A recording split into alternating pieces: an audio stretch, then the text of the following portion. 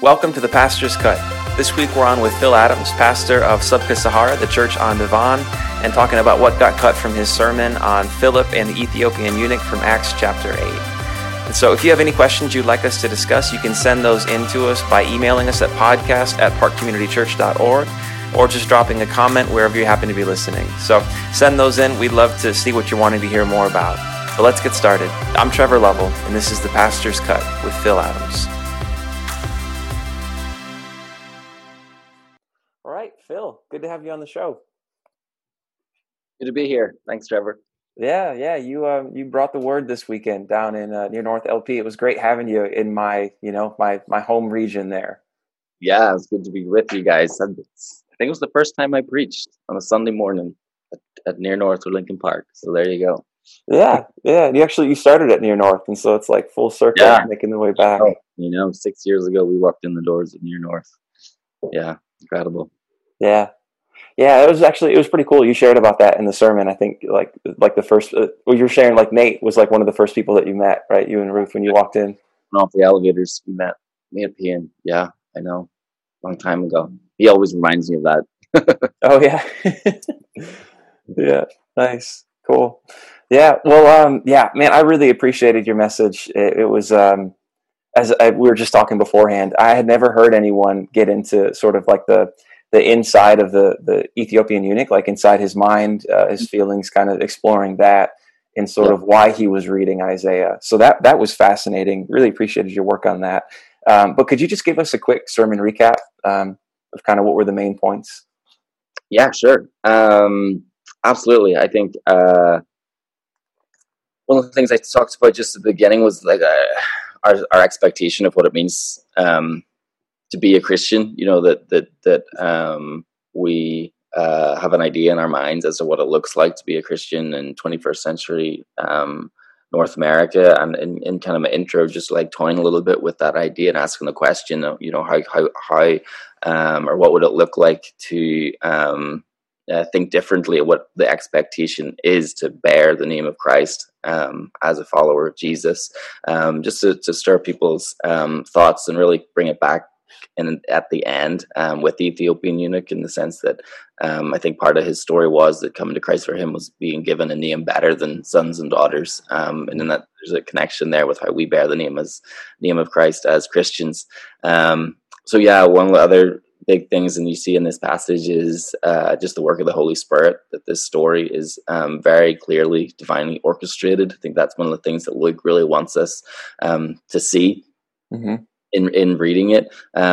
So then just drawing out the incredible gift that we have in the Holy Spirit who dwells within us as followers of Jesus. And just I really just wanted our folks to see that is incredible, and that is what makes us extraordinary as followers of Christ. I think we sometimes think it's our giftings that make us extraordinary, it's our talents, it's what we've done, and yet there's this just incredible truth about what is happening in the world right now, that the Holy Spirit is indwelling the followers of Jesus and transforming them, renewing them, transforming us further into the image of Christ and working through us. And that is what should draw our attention in life to what is incredible and what is happening that's incredible in the world. And therefore, as followers of Jesus, that's what makes us extraordinary and incredible. I moved then on just to looking at the idea of how Philip got to where he was. It was the Holy Spirit directing him to this very specific and yet random place. It was outside of Jerusalem, on the way to Gaza, ultimately on the way to Africa, dusty road in the desert. And just there was no way to explain where he was other than having to articulate that the Holy Spirit had guided him. So asking us and the folks at LP and Near North, if someone was to look at your life, would you have to would God be a necessary explanation for the life that you're living? So we draw that out a little bit, and then went on to really look at the Ethiopian eunuch, as you said, and he came from an ancient kingdom in North Africa. He was powerful. He was wealthy. He was a treasurer of the queen's wealth of the kingdom where he was from. And yet the kind of defining characteristic that really gets drawn out by Philip, he mentions it 4 times, is that he is a eunuch, which means that he's been castrated. So I think it's funny. It's funny. I think that often gets missed when, if you grew up in the church and you're hearing the children's stories, you don't really know what a eunuch is.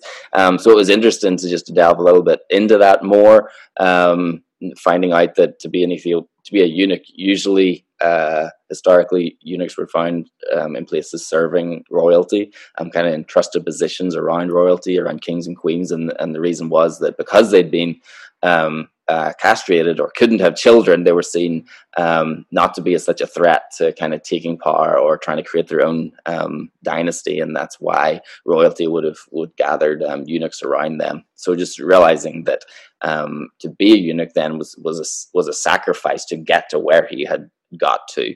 So just kind of noodling on that with folks, and just, what are those things that we have given up to get to where we have got to, and then just wondering, what's going on in his mind that's brought him to Jerusalem and to the temple. And what's really fascinating is that in Isaiah chapter 56, which is 3 chapters away from the passage that Luke actually quotes that he's reading in Isaiah 53, Isaiah 56 is this beautiful passage talking literally about eunuchs and saying that one day that eunuchs will be found within the walls. It says, I will give my house and within my walls a monument and a name better than sons and daughters. I will give them an everlasting name that shall not be cut off. And realizing again that the Ethiopian eunuch likely was not able to get into the temple. So even on the way back, he's reading and trying to understand what's going on here, and then put the pieces of the gospel together, realizing that somebody laid down their life for something. When he reads Isaiah 53 and how the lamb went to the shearer and in humiliation did not open his mouth, similar to how he would have experienced becoming a eunuch. So just trying to put the pieces together, and that's where God brings Philip right into that moment where you have someone puzzled with the scripture, and Philip gets to explain it and point him to Jesus, that even though he cannot have killed children, even though in a sense his name has been tarnished by that we're given an everlasting name through Christ, that Christ did die for something. He died to give us his name, which is a beautiful connection there that we see to the gospel.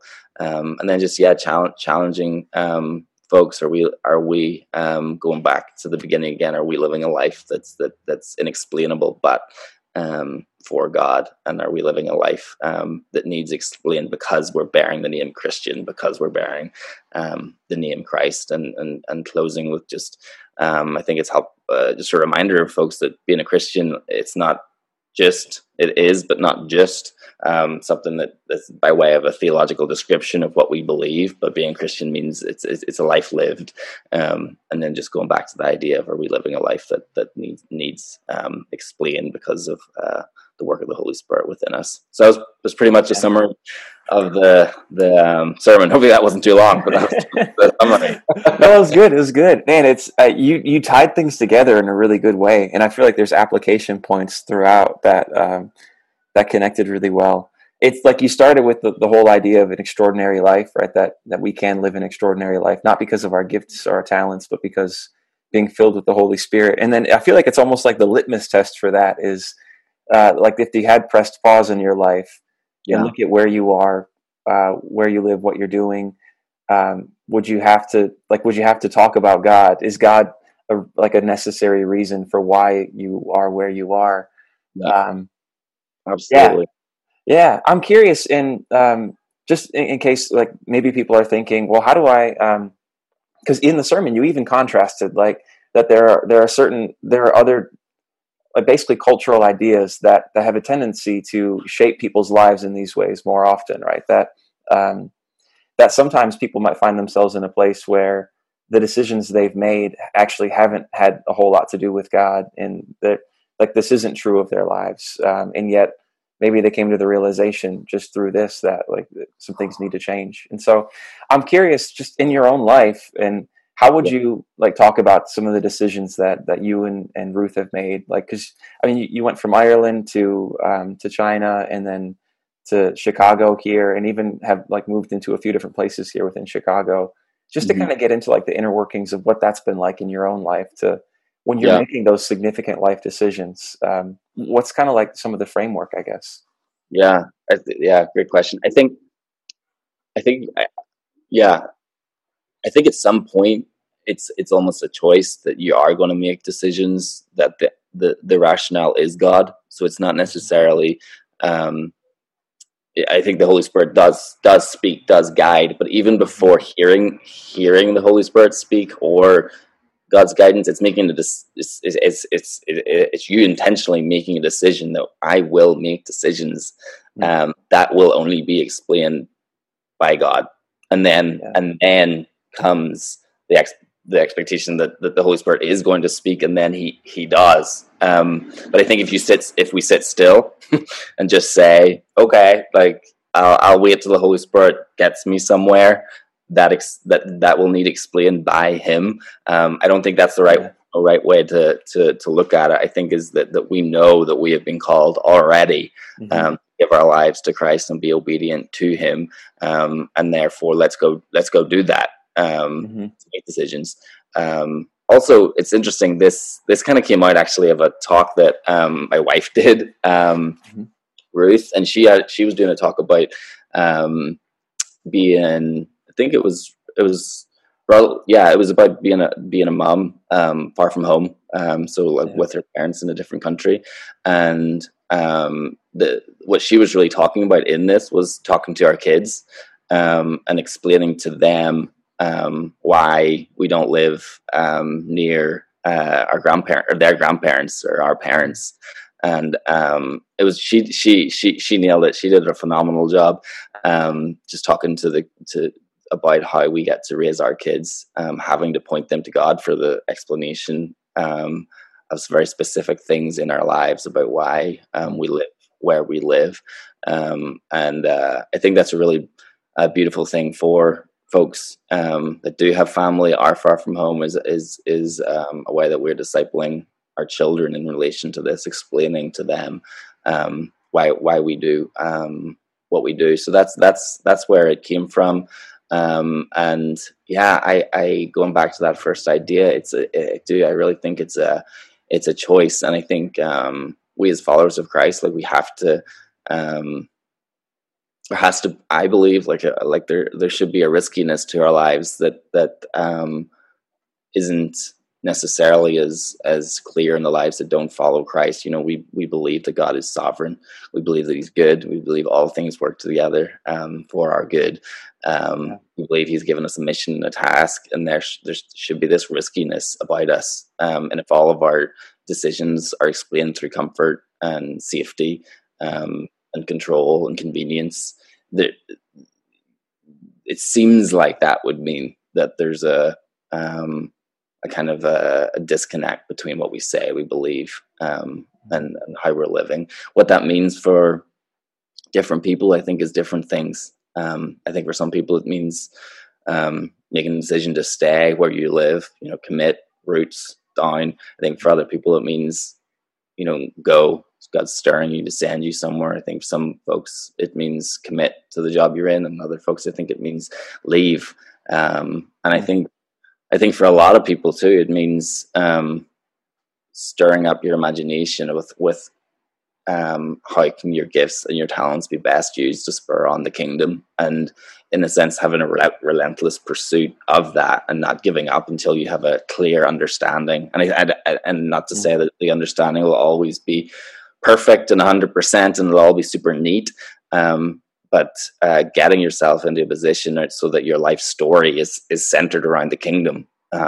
You can look back on your life and say that, like, I went on this journey for the sake of what God was doing in the world, that His name would be glorified, that people that don't know Him would come to know Him. And that's going to look different for different people. Some people might literally mean starting some form of ministry, or entrepreneurial ministry in a community or a neighborhood or the city or the world. For other folks, it really might be making a lot of money in their job and using that money for the sake of the work that God's doing. So while also sharing Christ in that place of employment. So Mhm. It might mean lots of different things, but it's a pursuit of it, of getting yourself in a position where you have to explain what God's doing in your life. Yeah, yeah, yeah. That's good. That's so good, actually. I know that you like the idea of like latency, specifically when it comes to spiritual gifts, but I feel like it's a broader thing that is in this whole of life thing being centered around the kingdom, like you're saying. And I think sometimes we could talk about spiritual gifts as like either you have it or you don't. But I feel like this idea of latency is often kind of like a missing piece of the puzzle. Yeah. Could you expand on that a little bit? Yeah, I love this. I love this word. I don't know why. Latent within. It's just the idea that something is like present within, and yet not being fully realized or fully utilized or expressing itself fully. And so I think, for me, looking at the church, like this idea that the most extraordinary thing happening in the world is the Spirit of God is indwelling His people.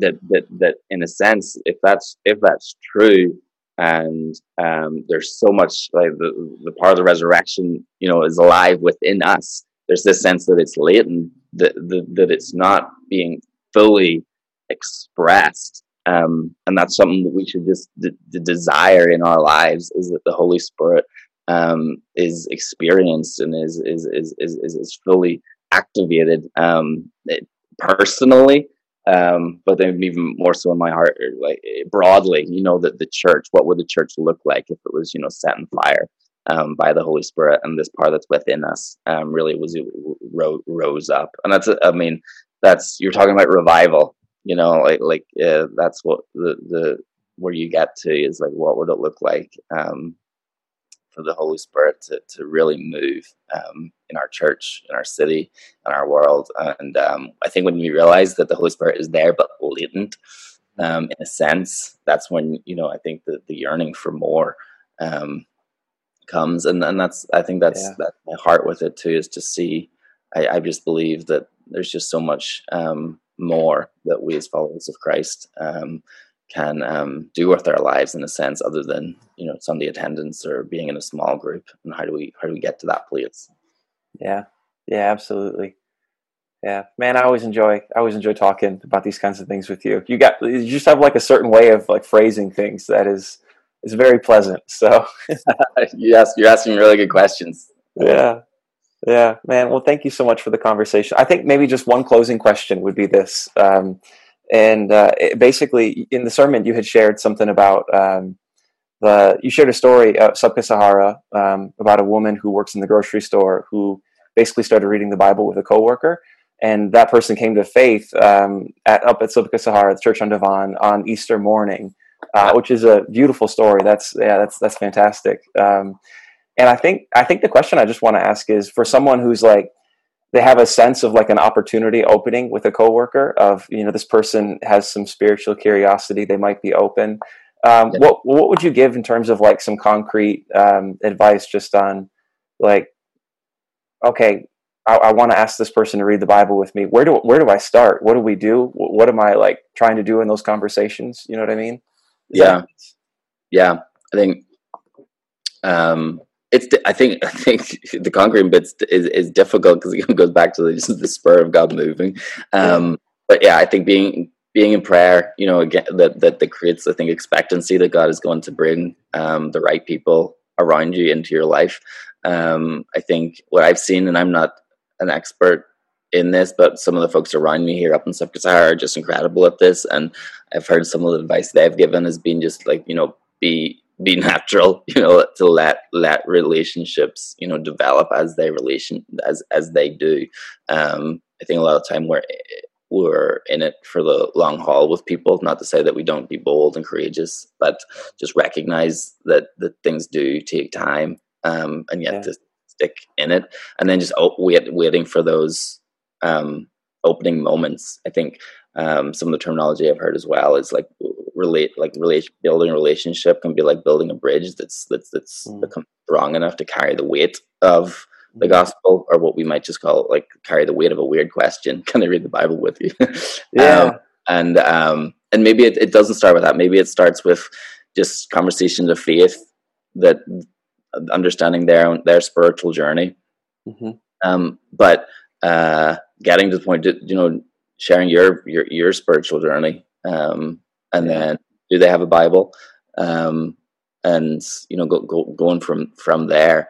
There is I think do we have space in our lives to do that? If they say yes, is something to consider. But I think when you have an end goal of getting them a Bible or reading the Bible with them, I think that does give direction to the relationship as well, in a sense. Not that it's some mechanical need to read the Bible with this person, but it can be more tangible than I need to share the gospel with this person, because it does warrant more of a relationship than like a one-off explanation. And that can be something that we're just that we're genuinely seeking to build towards in the relationship.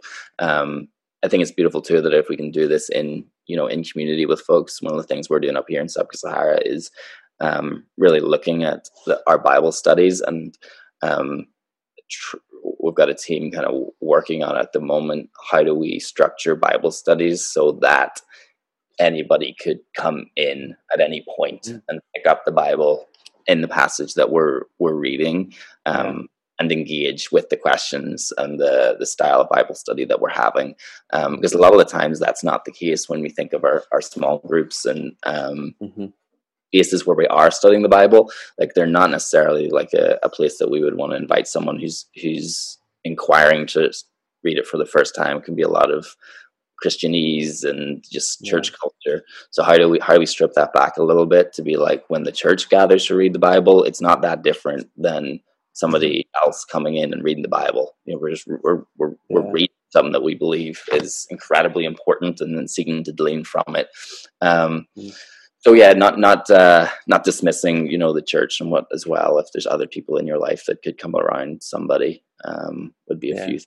Hopefully there was something in that was helpful. Oh, yeah, that was great. No, that was really great. I was just thinking, like, if the church is doing that right in a group, then basically everyone has a model for how to do this individually, because you're like, it can work either way in terms of an individual relationship or like inviting into that space, so people just kind of walking in. So that makes a lot of sense. For that on a movement of scripture being read, a beautiful thing. And it doesn't also have to be like passages. It can be like there's a guy here at the church during the week, and we were just talking, and I was just able to open up. He asked a question, and I was able to open up a passage to say, like, this is the answer. The question. There's a verse that talks about that.